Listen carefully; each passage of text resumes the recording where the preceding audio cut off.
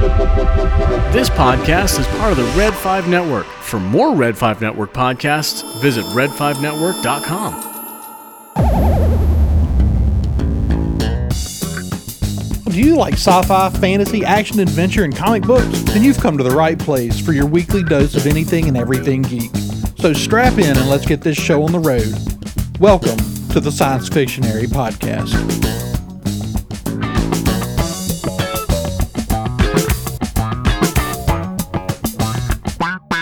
Welcome back to the Science Fictionary Podcast, the official podcast of the ScienceFictionary.com. I'm here tonight with Marisha. Hey, everybody. And David.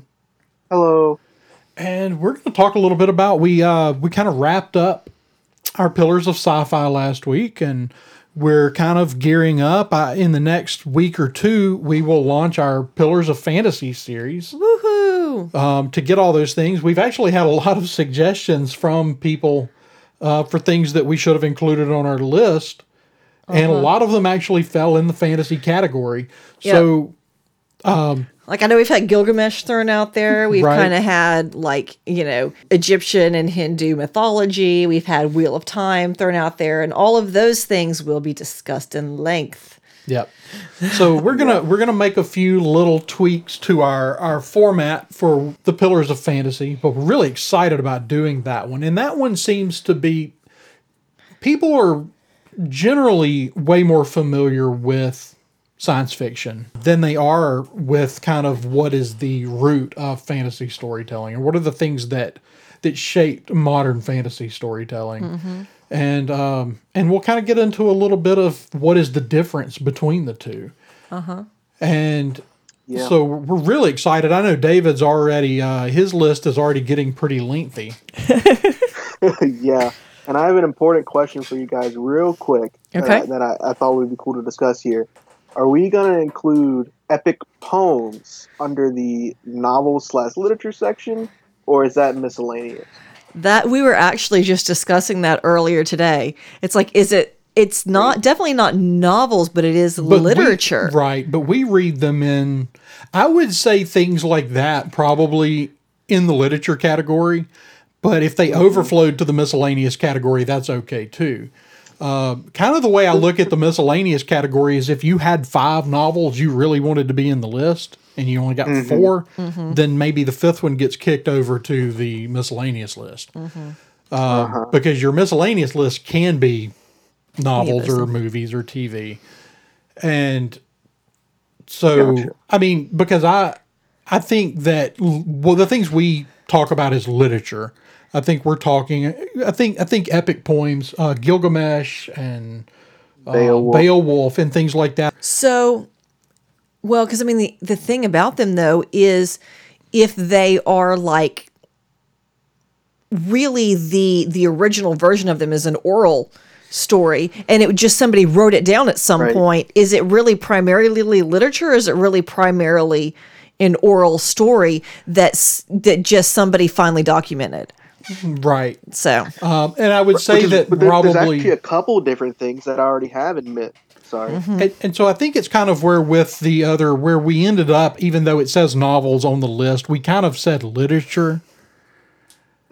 So, and I think your dad even threw a comic book in the literature, or maybe you did. One of y'all threw a comic book out there. Did. Okay, so you actually had a comic book in that category. So, I mean, yeah, I would say that you could certainly put things like the epic poems in the literature category. it's going to be a free-for-all. See who can, everybody is going to claim an epic poem by the time it's all said and done, I think. The thing is I think they belong. I think they belong there.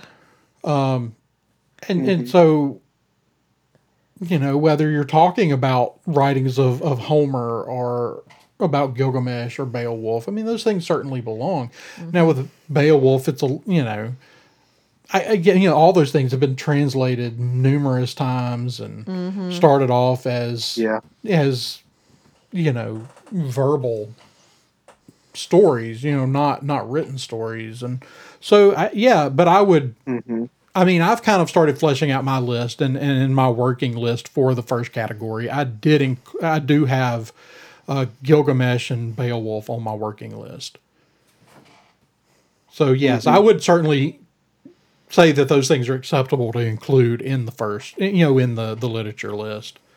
It doesn't mean some of them might not wind up. But, the thing is, if you're doing the foundations of everything that's sci-fi, I mean, that's it. That fantasy? Early fairy tale, a fantasy, is things like the epic poems and early fairy tales and things that aren't exactly novels. Mm-hmm. They're, often oral tradition that has carried over into written tradition. Mm-hmm. Right. And that's why I was saying that I think is interesting is that I'm actually having the most trouble narrowing down my misc list, my miscellaneous list. Right. Yep. Because there's so many different, like science fiction is like, relatively speaking, science fiction is a new thing. Oh yeah, for sure. I know we went into about how like true history and like these older things, but like you have something like fantasy that has been around since humans have been telling stories. Mm-hmm. Exactly. There's been fantasy, there's been legends, fairy tales. Right. So it's really hard to narrow down. And so that's why I think it's going to be a whole lot of fun talking about it. And we're going to bring up some interesting debates and trying to narrow it down to fit a list. This is a challenge. This is a challenge that we are undertaking here. Yep. Yeah, and since it's so much older, I mean, even if you want to call true histories, okay, if we're gonna like dub that the first science fiction, what, 2nd century AD? It's still certainly fantasy. But it's still in compared to Gilgamesh, for example, a really new invention. Mm-hmm. I mean, right. Compared to the kind of stories that you see in sacred texts, all over the world, I mean, the stories that are laid out, in Egyptian papyrus. Most of the earliest written stories that we still have on record are stories of fantasy. Mm-hmm.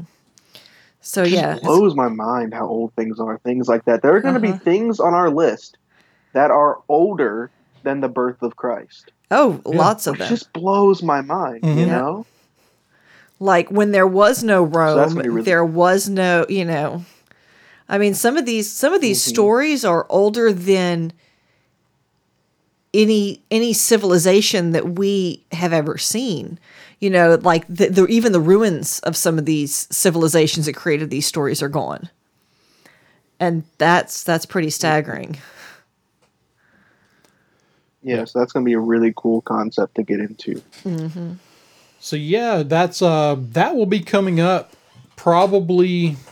You'll either get that next Thursday or the next. I'm not sure if we're going to have 1 week or two before we start that, but it is coming up really soon. Soon, yep. But this week, we kind of reached out to our listeners to see if they felt like there was anything in particular that we missed, that we should have had on our list and didn't get it on there.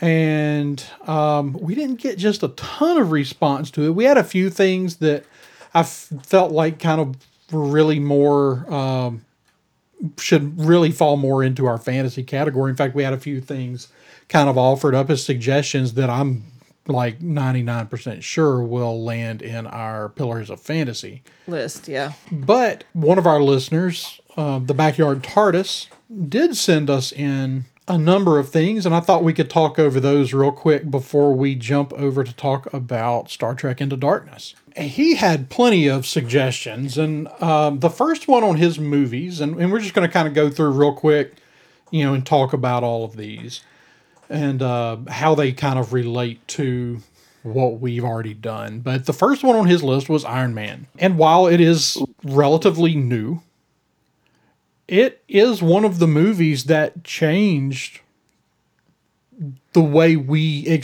really set a bar for what we expect to see when we watch a superhero movie. Yeah. And even watching, as much as I love Tobey Maguire, and Spider-Man, it's like Iron Man changed it. It's like all of a sudden the gravitas and the humor and the just phenomenal special effects just all sort of met in this kind of perfect storm that, yeah, has definitely been really, really influential. It's like watching sci-fi, like pre-Star Wars sci-fi and post-Star Wars sci-fi.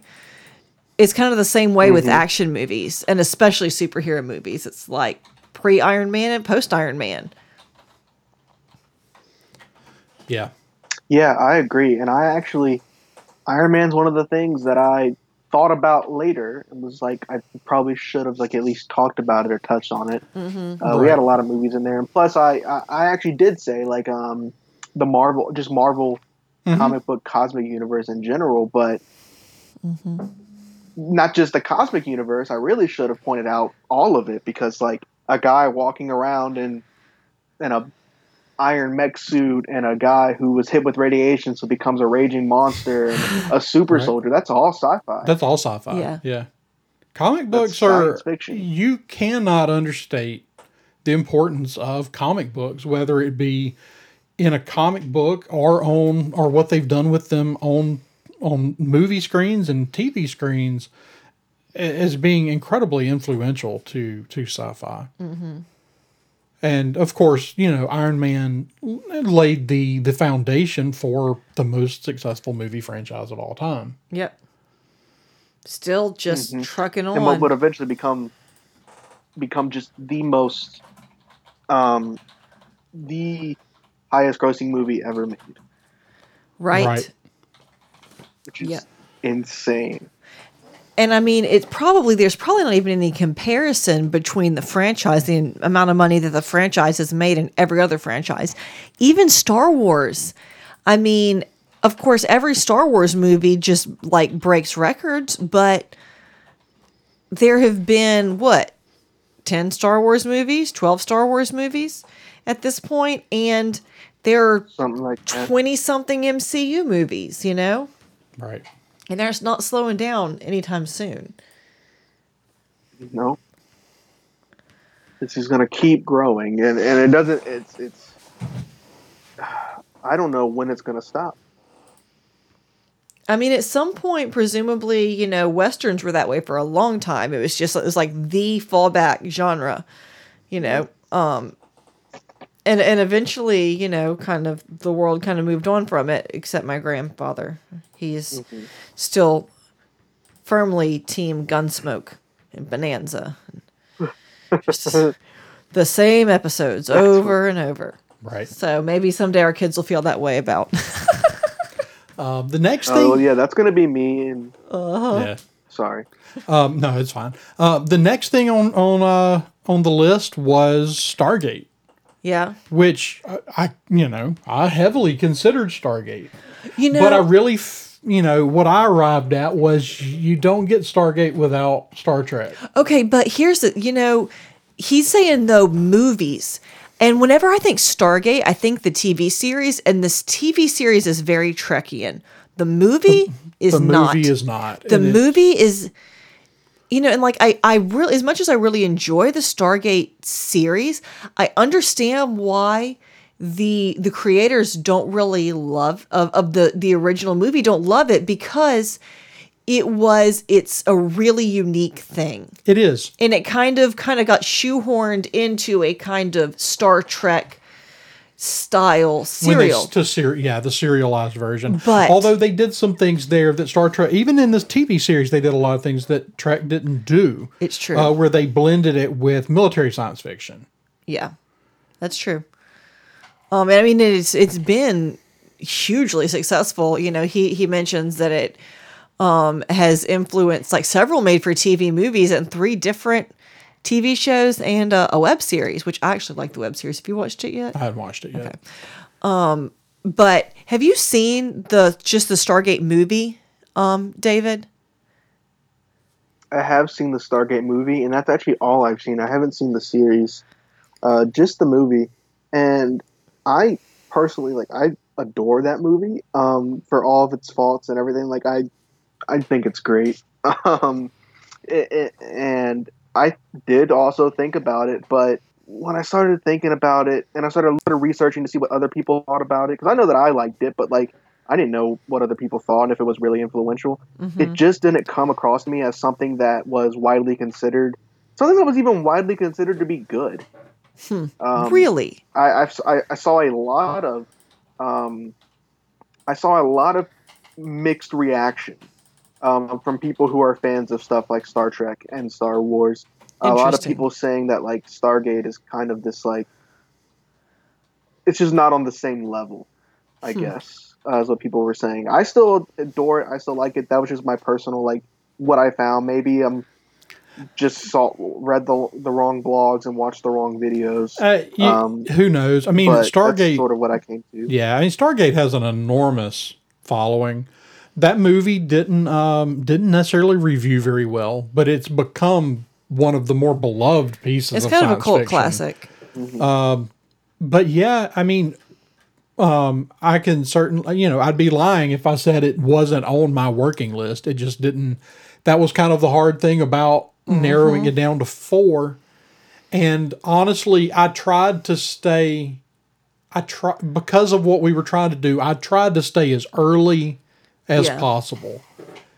And ultimately, that's kind of what shoved Stargate off my initial list. So I'm glad to see it show up on the listeners list. Yeah. Well, because, there's been a lot more talk about, wormholes and that kind of thing. It was a really novel kind of concept approaching space travel, space travel sans the ships.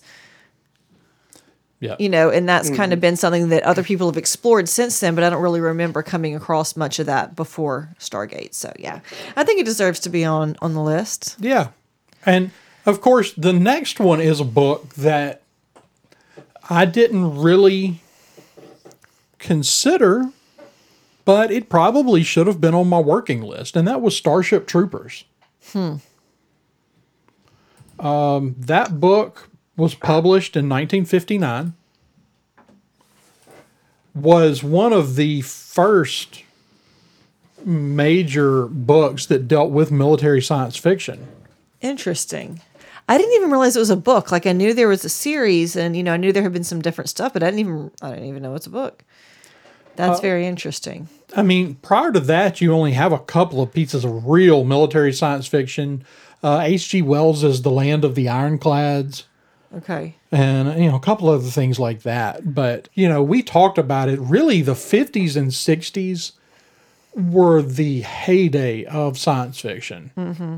There was so much amazing science fiction in that stretch of time. And, Starship Troopers is a great one. And that's he's got it here as basis for military sci-fi. And, while there were some military science fiction things that predated it, I would say that maybe it's more important than those. Yeah, because that's the thing is something, just because someone does it first doesn't mean that someone doesn't do it better and make much bigger of a splash. I mean, when you talk about H.G. Wells, nobody thinks about The Land of the Ironclads because it's overshadowed by his own work so much. Right, exactly. David, you got any thoughts on Starship Troopers, the book? I didn't realize it was a book. It is. It's a pretty good one. Honestly, my only thoughts were, wait, is that the one with John Travolta? But no, that is, I'm thinking of like that's Battlefield Casper, Earth or whatever. Yeah, that's Casper Van Dien. That was a book, wasn't it? Which one? The one with John Travolta? The one with John Travolta. The was it Battlefield Earth? Battlefield Earth, that yes. Horrible movie. Yes, also a book. Yeah. See, that's just where my mind was. That's my only thought on Starship Troopers is, wait, is that the one with John Travolta? No. Not that one. The other one. Yeah, that's one of those, one of the L. Ron Hubbard novels. Okay. Yeah, the man that created Scientology. And from my understanding, the novel is actually really good. Just the movie was horrible. Yes. Or yes, and that's correct. It's a pretty important book. The movie was not very good. Is that a novel that we should have considered for the novel? It's probably. I think that the books that we arrived at probably more important than Battlefield Earth. But if we had pushed that list out, a little bit and made it a little bigger, yeah, it would have been one that would have made sense to have landed on the list. If we had actually done the same thing with the last round of lists as we're going to do with the next round of lists, it would have probably made it. Maybe. I don't know if I would say Battlefield Earth is a top 6. Oh, I'm sorry. I was back on Starship Troopers. Starship Troopers maybe. I would say Battlefield Earth, not a top 15 science fiction novel, but it's certainly a really good one that's worth reading. Yeah. Okay. Interesting. And honestly, for me, that was the hardest thing, was like, because all of the things that wound up on my list were not my favorites. Just as, there are things that have been really influential that it's like, may just not be my cup of tea, but it's like, it's really influenced how sci-fi kind of went forward. Yeah. So, alas. Yeah, there's a couple things that I'm like, I have to stop and think, like, man, is The Princess Bride really a port-in song? Or is it just my favorite movie? Right. Because it's probably my favorite movie. Isn't it everyone's like, So that's whose a debate. favorite movie is it not? It's got to be like everybody's favorite movie. It's the best. It should be. If you've seen it, it's your favorite movie.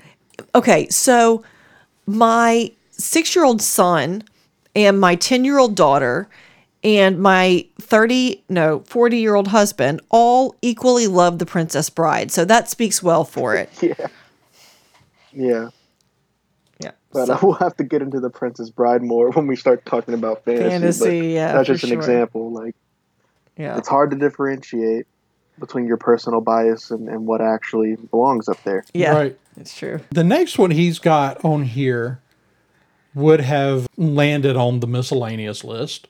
In much the same spirit, where we included the works of John Williams, the works of Ben Burt, Holst, Miyamoto. Oh. Wasn't Miyamoto a character in an episode of Chuck? I don't remember. Or maybe it's just a stand-in for him. Like it's a similar type of character. They created like a kill screen for one of his games, or anyway. Yeah. There's something about him in there, but yeah. I mean, you're talking about the guy. In fact, I'll just read you the notes from the Backyard TARDIS here. It talks about him inventing, adding stories to games with Mario. He created Star Fox. And several other things. He worked on Nintendo has the Metroid and all those things that really we have because this guy was a visionary when it came to creating video games. He totally changed what a video game could be. I mean, he created Mario. He created Legends of Zelda. Those are some of the most iconic, right? Yep. Video games. So Yeah, definitely. So yeah, I mean, as far as what we've read so far, a lot of these things were kind of on the bubble for why they didn't make our list. But honestly, this is one I didn't consider that probably should have been on our list. Yeah, I didn't even think about that, especially because I even talked about You talked about video games, yeah. And it just didn't click with me. And then he has another game here, which it's Mega Man. And, I would say that would still fall under the category where we just kind of had a broad spectrum sci-fi video game category. But yeah, I mean, Mega Man certainly has been, was a big science fiction video game. I kind of want to jump down here to these last two he's got on his list, though. He has Voltron and Transformers. I've thought about those since. That's one of the that's one of the that and also Teenage Mutant Ninja Turtles. Those are those three properties that have actually been on my mind of like I should have brought that up. If I could travel back in time, I would tell myself to mention that. Right. Well, I mean, a lot of the kids' entertainment, animated stuff from the early 80s, even G.I. Joe is very sci-fi. Yeah. Probably got a lot of people into it. And of course, Voltron was one of my favorites as a kid. I mean, I was a kid when the original came out. But the interesting thing about Voltron, you used to could find these on YouTube. I don't know if they're still there. There was a Japanese show called Beast King Go Lion. Okay. Of course it is, because it's a Japanese show. But it's literally, it's the animation from the original Voltron. Really? And when Voltron was an effort to push that animation style into the U.S. market. And so they redubbed everything, changed the story a little bit, but it's mostly the same. It's basically the anti Power Rangers. They took an American show and changed the story and dubbed it in Japanese.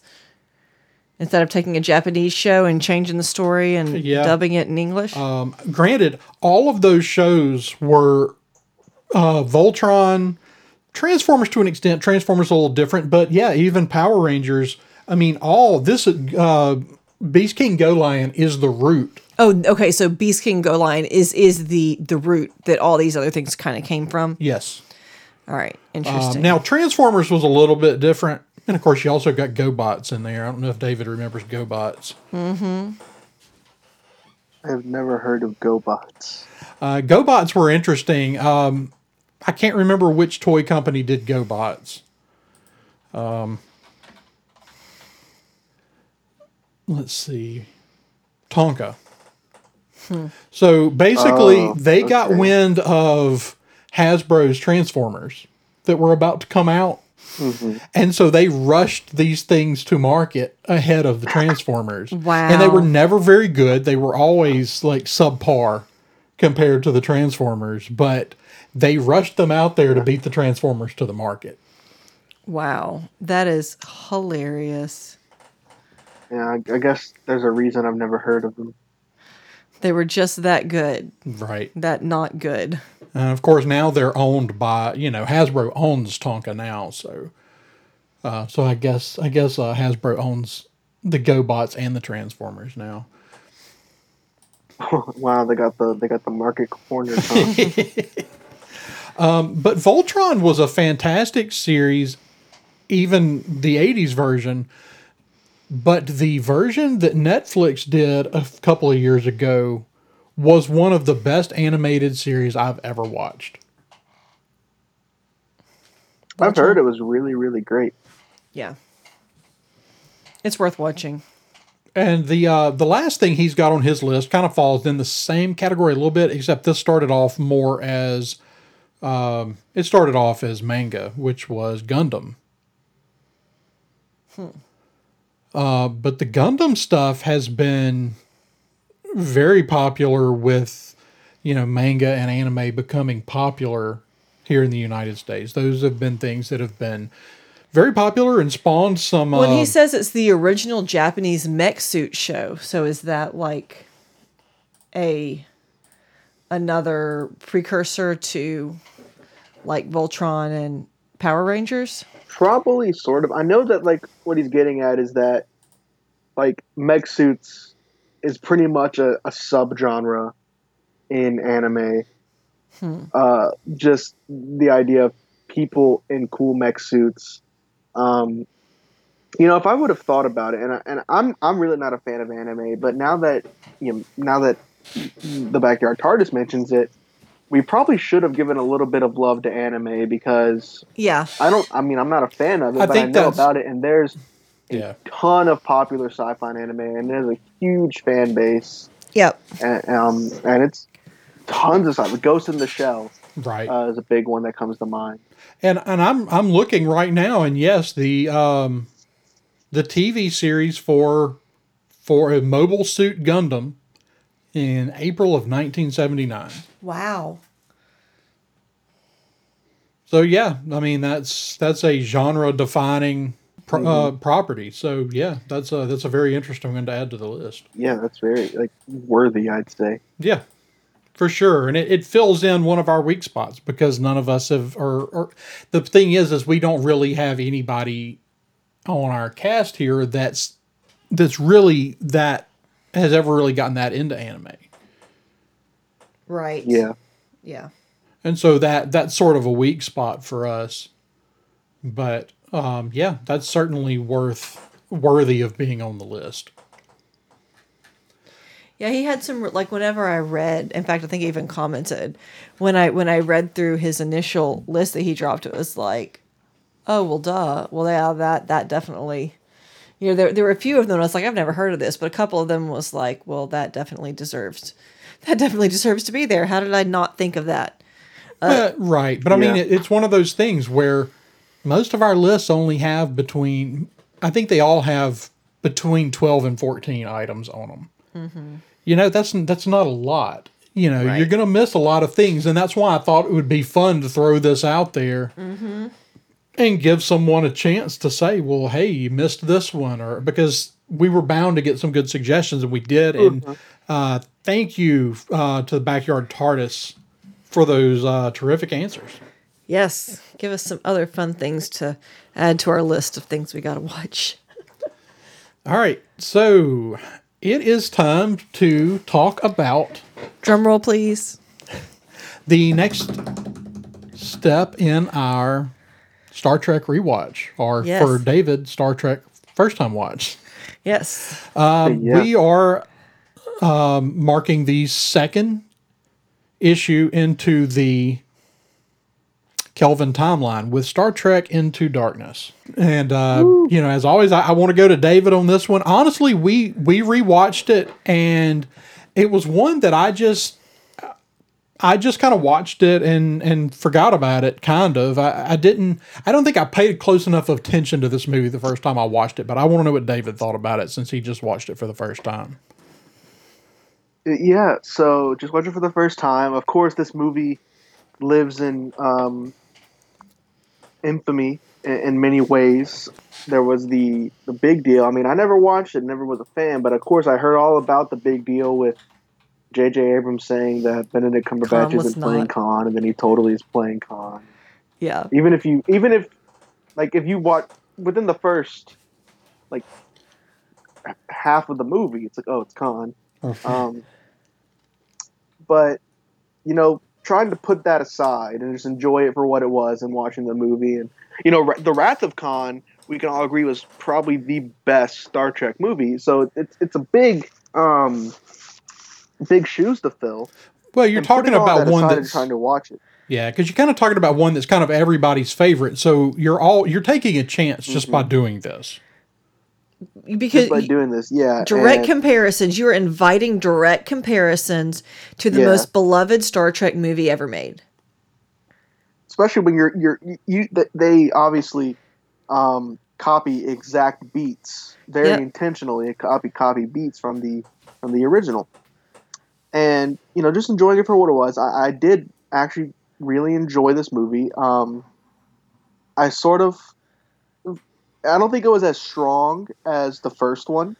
I'd rewatch that 2009 Star Trek movie in a heartbeat, and this one I'd be a little bit more hesitant.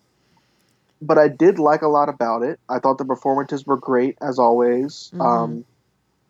I think that Chris Pine just gets better and better as Kirk. I love the opening with they're on this planet. It felt very Star Trek. Like, okay, they're just on an adventure in a planet exploring. Of course, violating the Prime Directive and just to save Spock. As I thought that Kirk set up really does. nicely. Yeah, as Kirk does. Yeah, I thought that set up really nicely for what was going to be paid off later. Yeah. So there was a lot of that in this movie. I think setting things up to pay off later. I thought that was great. We got to see Klingons, which was kind of cool. My biggest gripe with the movie. I think we can all agree that. I'm sorry. Continue. Wait, what'd you say? We can all agree what? And I'll tell you if I agree. That was probably the biggest letdown. Yes. Least favorite thing. Of the Kelvin is that they in the entire Kelvin timeline is the Klingons. Yeah. Yeah, and they just never because I already watched Beyond because I actually did enjoy it and wanted to keep watching it. So I know they never do anything with the Klingons, but okay, we got to see them at least. So there were some things I really enjoyed. I think Khan himself, I mean, you can't hold a candle to that original. But I think he was fine. You know, I almost feel like I would have liked it better if it was just a new character, though. That's sort of what I kept feeling while watching it. Was this is pretty great, and I like the plot that they're going with.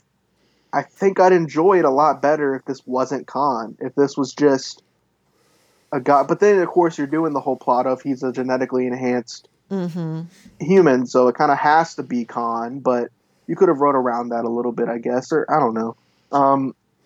Could we have done it and had a different person overall woken feeling up is that from the... it's good. Ooh, that's a good...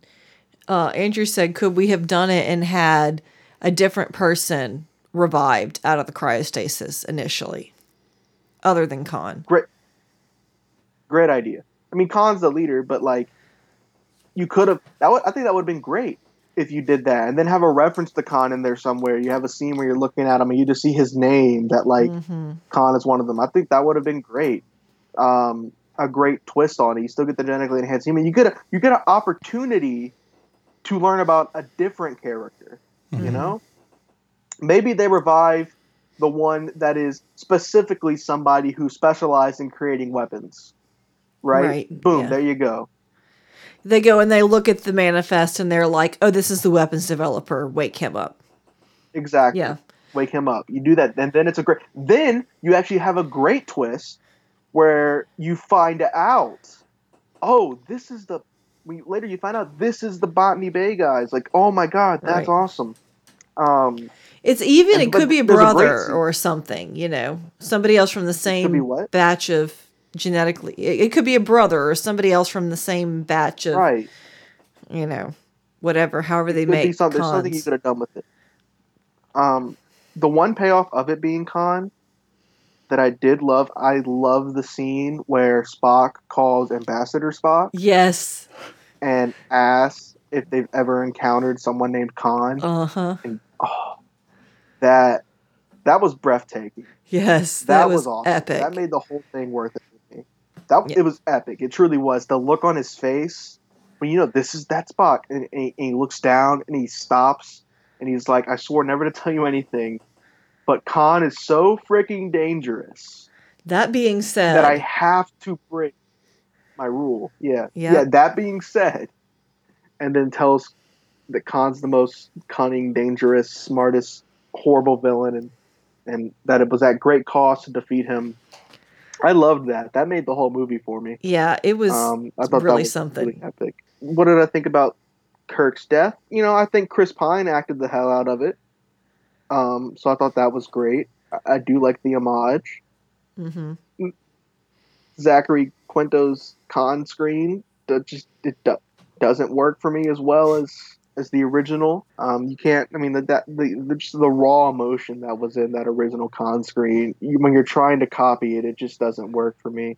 Yeah. And also, the reason it works so well is because Khan is already dead. Khan in the original, Khan is already dead, but he got that last move, so Kirk's screaming, and that's the beauty of it. And this, Spock gets to go punch him. And that's kind of like it. You never punch Khan in the original, My kids were really unamused when they put him back in cryostasis. They were like, why didn't they kill him? Yeah, exactly. Like, why didn't they kill him? They're just kicking that can down the road. I was sitting there watching that. I was like, yeah, I mean, that's all you're doing there when you put those people back in cryo. Is you're just kicking the can a little bit farther down the road so you can make another Khan movie later.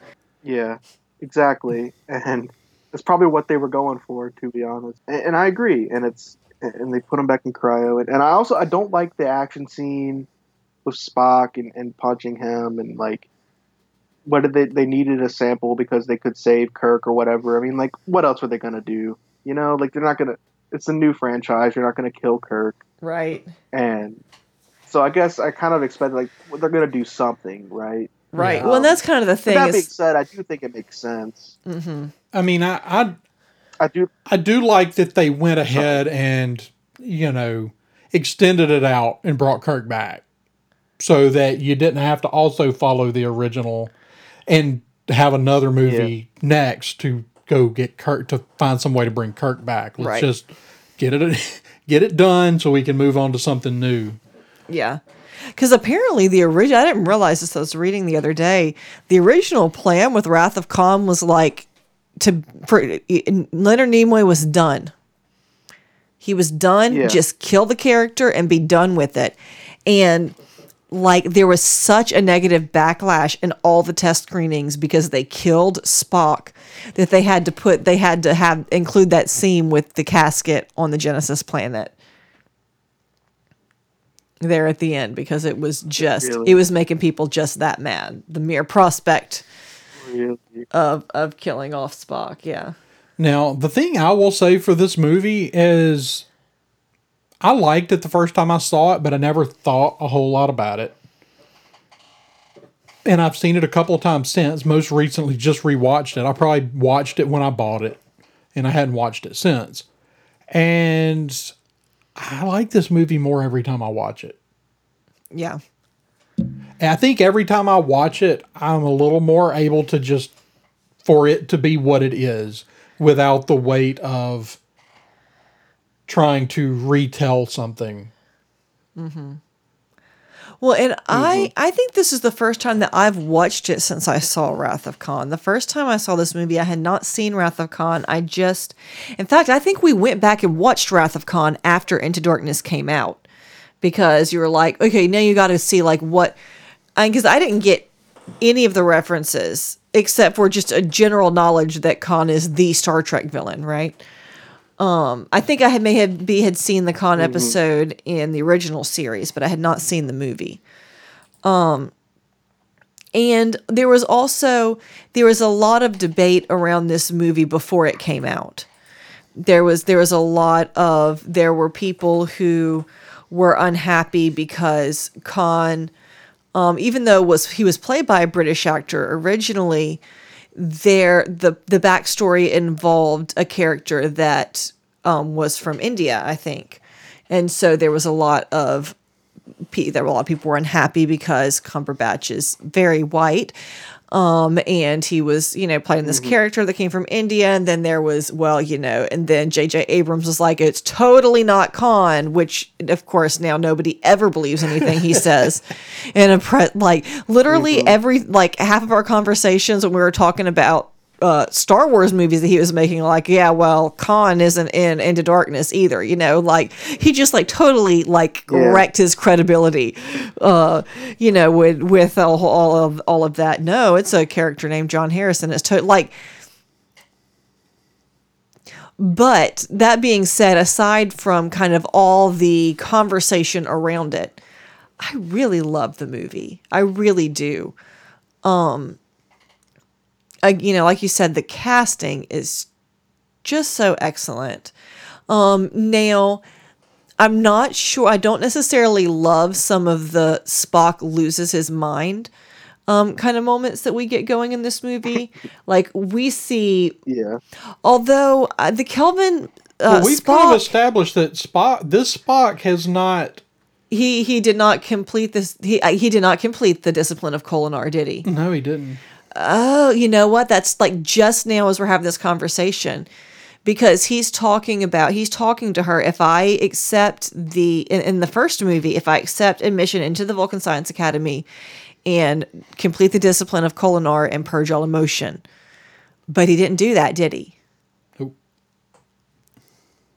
No, he didn't. That's a good point. So we do have a half-human Spock, which we never really had before.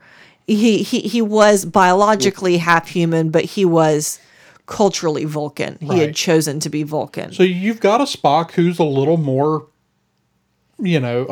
prone to emotion, even though he tries. Because, there's even a scene in there where he tells, in the death scene where he's like, how do you not feel these things? And Spock says, I don't know. Yeah. Oh my gosh, y'all. And how about the spat with him and Uhura? Will this be a problem for you two to work together? No.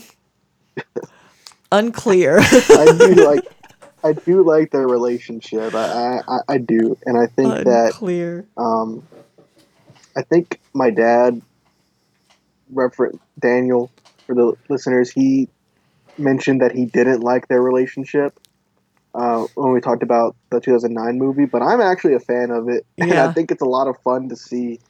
And I do like their arguing their spat when they're on the ship. I thought that Yeah. was great. Um, I mean, that reminds me, I love the introduction of Colin. Oh, sorry. What? yeah. Oh no, I was just going to agree with what you were kind of saying about their relationship. In some ways, I feel that it's very much, I mean, Andrew and I have been married almost 12 years, and it's very much like a long-term committed relationship. It's like where the things that piss you off the most are the ones where, like, I feel like you weren't taking good enough care of yourself, kind of things, like, what would it do to me if you had died in that volcano? Like, do you not care? And yeah, it's fun. Oh, and I do also that red and white planet was pretty beautiful. Yeah. Man, it's so pretty. Oh yeah, that was.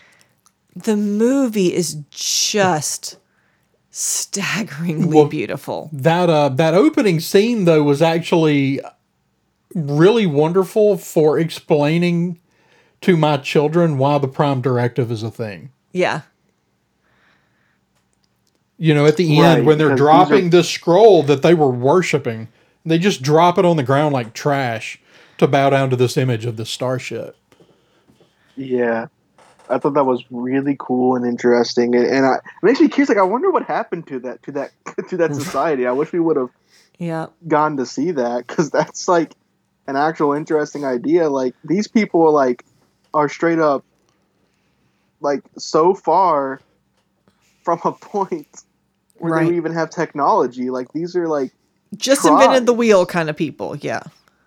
Just invented the wheel kind of people. Like, yeah, I couldn't think of like a thing to say about it, but yeah, exactly. Like, I want to know what happened there. I thought that was a great opening scene. I wish we would have gone back to it, and I think that's kind of cool. How I think it makes sense for setting up Kirk's character when they get back to Earth, and Pike is like, what are you doing? Like, okay, and it sets it up nicely for Kirk to then be like Pike's first officer. So he's in that meeting, right? And then Kirk starts figuring out what Khan's plan was, and as he's figuring it out, we're figuring it out, and we're starting to. And he's like, he knew that if he did that, all the leaders of Starfleet would be in this room right now. Oh crap! Like, I love that moment. Pike's death, I actually, we didn't get to see a whole lot of him these past two movies, but I buy that it affected Kirk right as much as it did. Yeah. Because, of course, the only reason he's in Starfleet is because of Pike. Right. Obviously a father figure role. Right. Yeah. I think it sets it up really cool for the Admiral then to like be gung ho, like give him his ship back and go, and you're sort of feeling with Kirk and feeling like not even thinking about how weird this kind of is, and you're just going with it because you're angry and you want to get to the Klingon planet. You want to find him, and then you have Scotty being like, this is weird. Let me look and see what's in these missiles. Like, this is not okay. But Kirk is like so concerned with it. Kirk's gonna kill him, but then you got Spock talking him out of it. So then he makes a decision. He's like, we're gonna capture him, which is not what the Admiral wanted. Right. But he didn't. But as always, and that's what's great about these movies, is the relationship between the characters. He didn't count on the relationship between Spock and Kirk mattering that much. He didn't count on Jiminy Cricket being like, that's wrong. Exactly. Yeah. Exactly. I wish Bones would have been there for that, though. Yeah, right? Now that I think about it, I wish Bones would have been there to say, like, hey, what are you doing, Jim? My God, man, what are you doing? Exactly. Yeah, so I thought that was all really great, and it kind of sets it up. This, like, something is not quite... It's not everything is as it seems here. Yeah. Well, and But I we think also know we can't trust Khan. right. But is he really the bad guy here? Like, what's going on here? Right. Yeah. I thought that was really interesting. Made the movie. I kind of, even though we know it's the Wrath of Khan or whatever, like, I didn't know what was going to happen. I really didn't. Yeah, I mean And I they thought did it in cool. they did it in such a way where for a while you're going, this could end very differently than the Wrath of Khan. Yeah. Yeah. And it definitely has that potential, because we do have a lot of characters that really behave differently, different kind of backgrounds, different kind of factors going on. But, it's that butterfly. Yeah, exactly that. But they stepped on that butterfly, dadgummit, and changed all the things. We have Spock that punches people. We have Khan that, didn't get picked up by the Enterprise 30 years from now. It's just all just a whole bunch of different stuff going on. But this is a movie that I feel like every time I watch it moves up my list. Yeah. Every time I watch it, I feel like I appreciate this movie a little bit more. But for all of the drama that was around it and things the complaining, you're talking about a movie that's got an 84 on Rotten Tomatoes, an 89 audience score. At Cinema Scores, it had an A on its release week. Yeah. So you're talking about a movie that did really well, both money wise and reviews ratings. Yeah. And I think it deserved it. Yeah, that's interesting. And I think it does too. And I just kind of assumed that like it was hated, but I think that's just because of the really vocal contingent that hated talked it. About it. Yeah, exactly. We've talked about it so many times on the show. That panel of Star Trek people we went to one time. And that was right before this movie. Yeah, it was. Was it before or was it after? It was right before, and they were throwing a fit about this movie just a matter of months before it came out. Mm-hmm.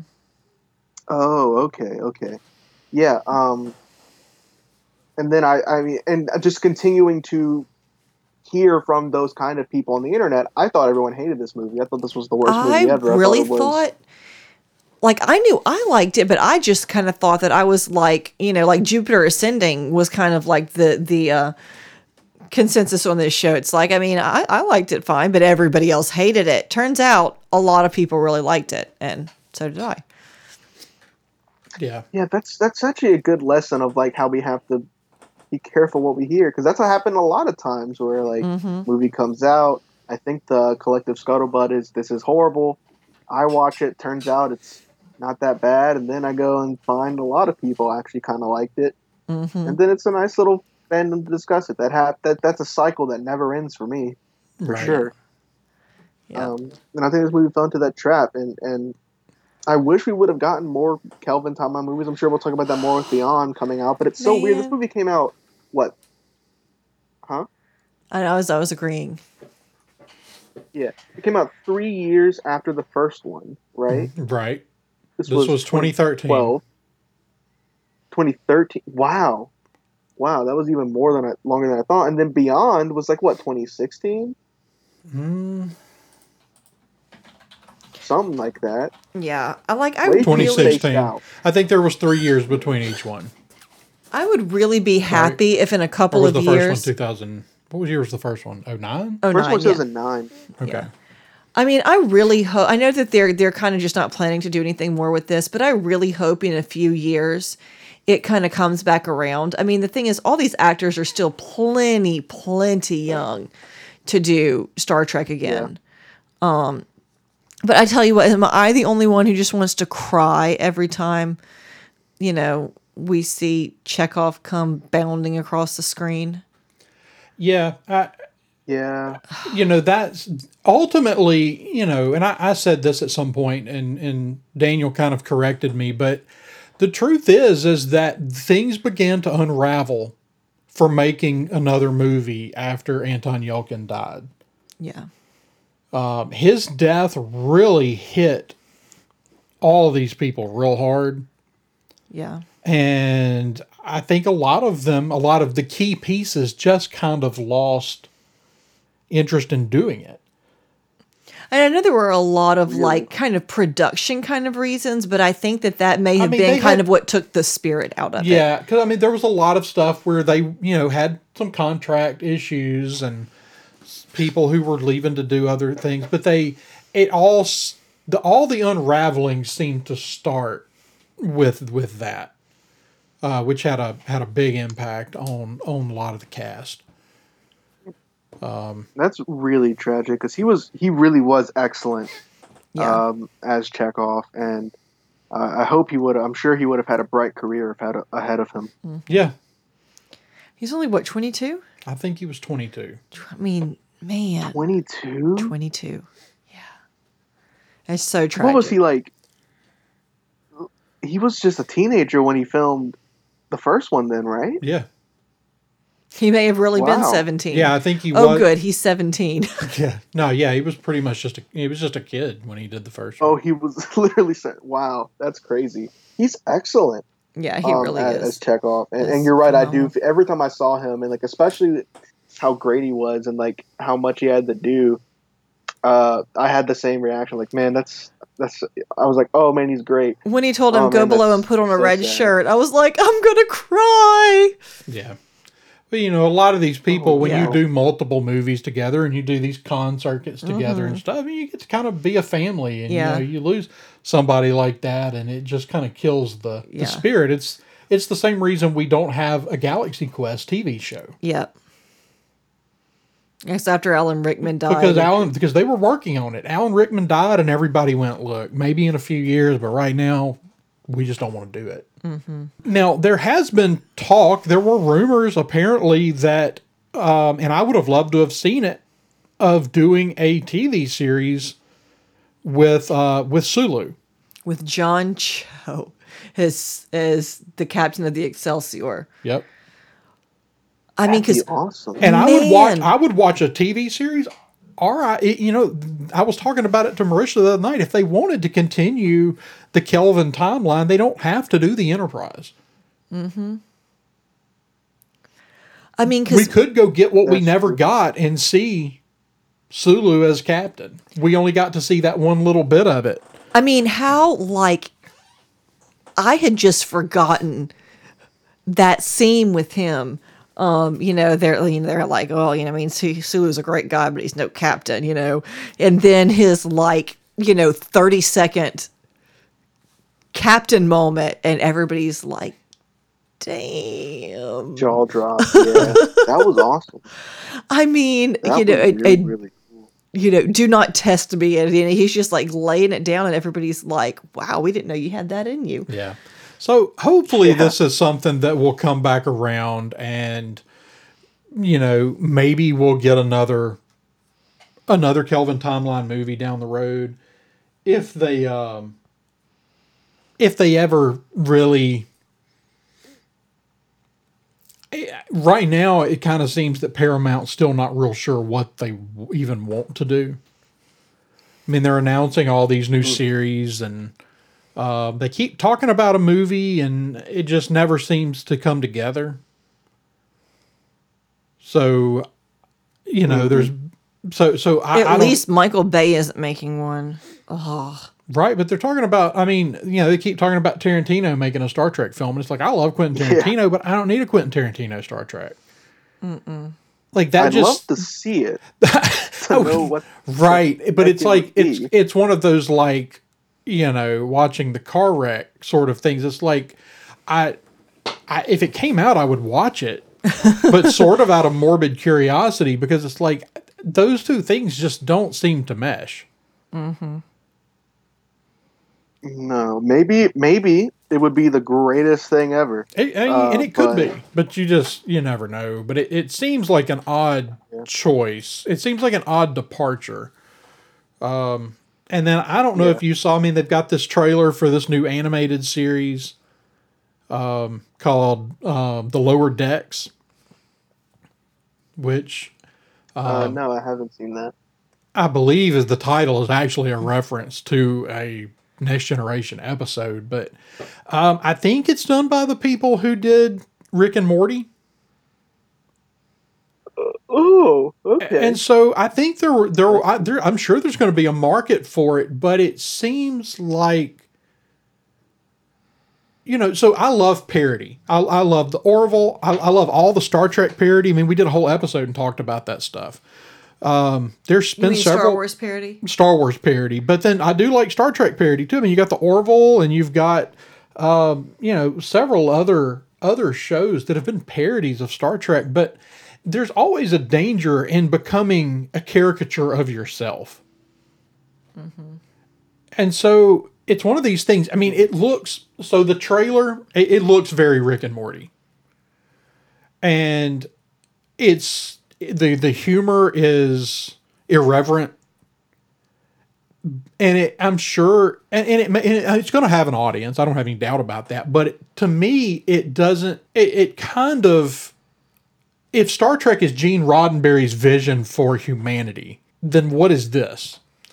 And it's like, because it's such a far departure. And so while I like parody and like making fun of things, it's dangerous to do it yourself. It's dangerous to do a parody, but it's not. That's the thing. It's not a parody. It is Star Trek. It's Star Trek: The Lower Decks, and so Star Trek: The Joke. So it's one of those things that's like, this is Star Trek. So now if you embrace this, like, you really no longer have any room to look at something in Star Trek and go, well, that was stupid. Andrew has opinions on this. And so I'm not the only one. They got ratioed pretty bad on YouTube on that trailer. Really? Yeah. But, and like you that said, doesn't sound like something I'd be interested in for sure. The thing about it is it may be fine. It's really not for me. It's not directed at me. That's the other side of it. They're not marketing that to me.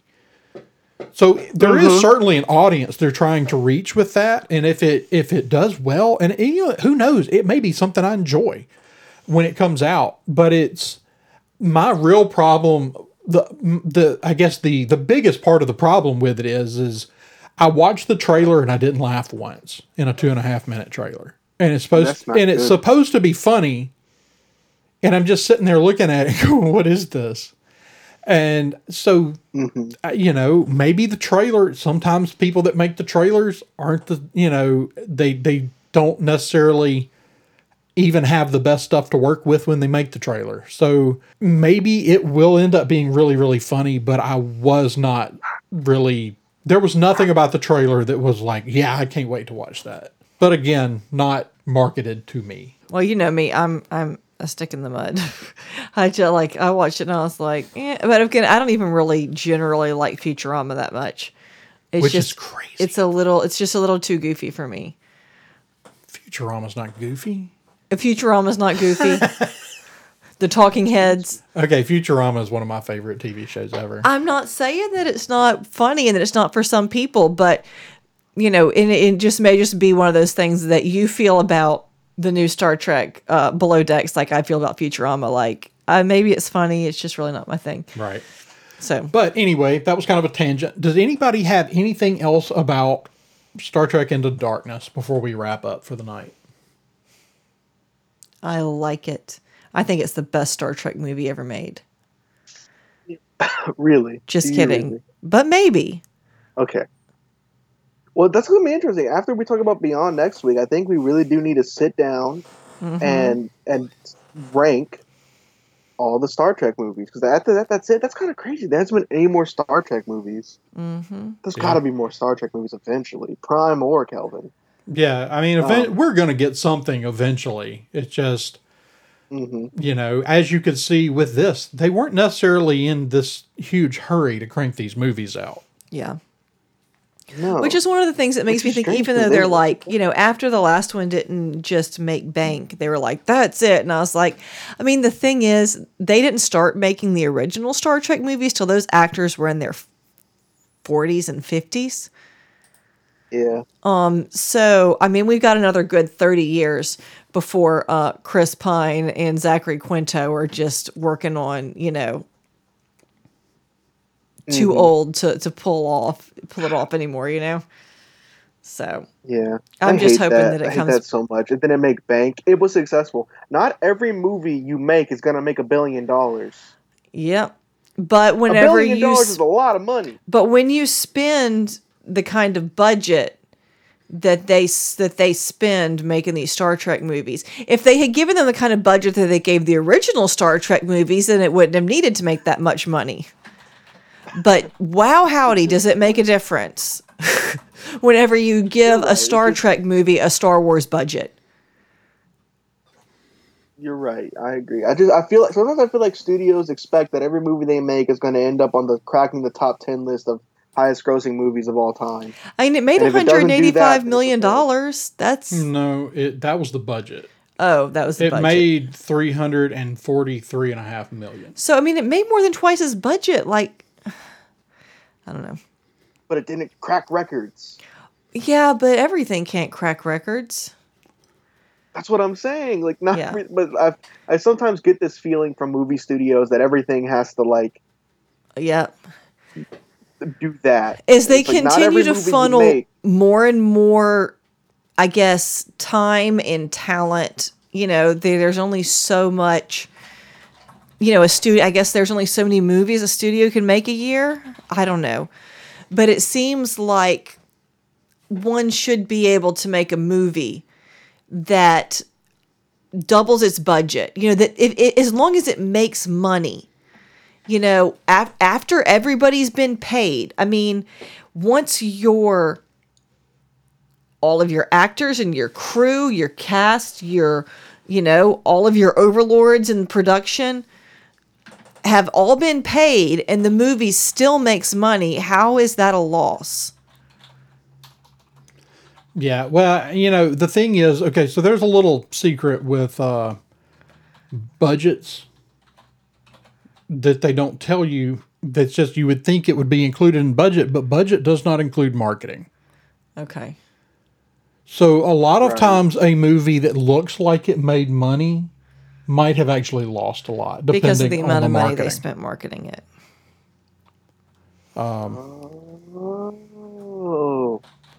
And I'm relatively certain that Beyond lost money. Beyond also was made about $100 million less than Into Darkness, even though it had a very similar rate, Rotten Tomato score and user score and cinema score. It scored very well. What did it open against? I don't know. I mean, it opened in July of 2016. So what Marvel movie did it open against? No, I'm serious. Honestly. Okay, what opened in June? It didn't open against anything that big that should have interfered with it. In June, in July. Purge is pretty popular.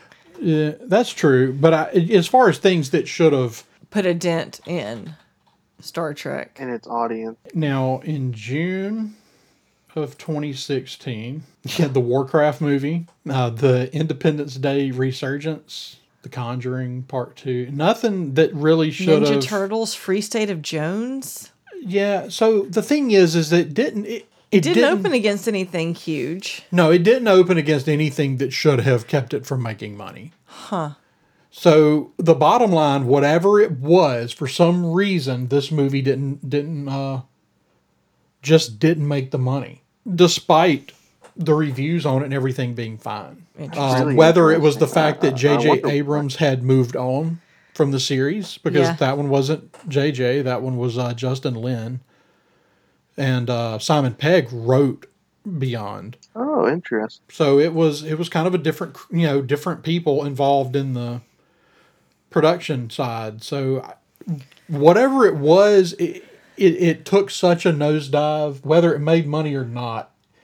Its box office was, and honestly, they were going to make a fourth one, and they had contract issues. Okay. So I think just after a little bit with the contract issues, they finally just pulled the plug. I mean, they talked about still making this up until 2018 or so. They were still acting like they were making the fourth movie. Yeah. So I don't know. Maybe someday. But anyway, unless anybody's got anything else they wanted to add about Into Darkness, I think we're probably done for the night. I could probably talk about it for another couple hours, so we should probably cut me off call here. it. All right. Marisha, where can people find you online? You can find me at princessesandpadawans.com, on Instagram at princesses_and_padawans, and ppadawans on Twitter. And David, where can people find you online? You guys can find me on Twitter at stay_creativeed and on my YouTube channel, Creative D&D. All right. You can find me running the Twitter account for this show at sci_fictionary. You can find me running our other podcast at Coruscant Radio Underground, where we talk about all things Star Wars. You can find us at thesciencefictionary.com. You can find me gaming regularly on my Twitch channel. My username there is darklighter580. You can drop us a line at thesciencefictionary.com. And as always, you can check us out at red5network.com, where you can find us along with the rest of our podcast family. And until next time, Live long and prosper.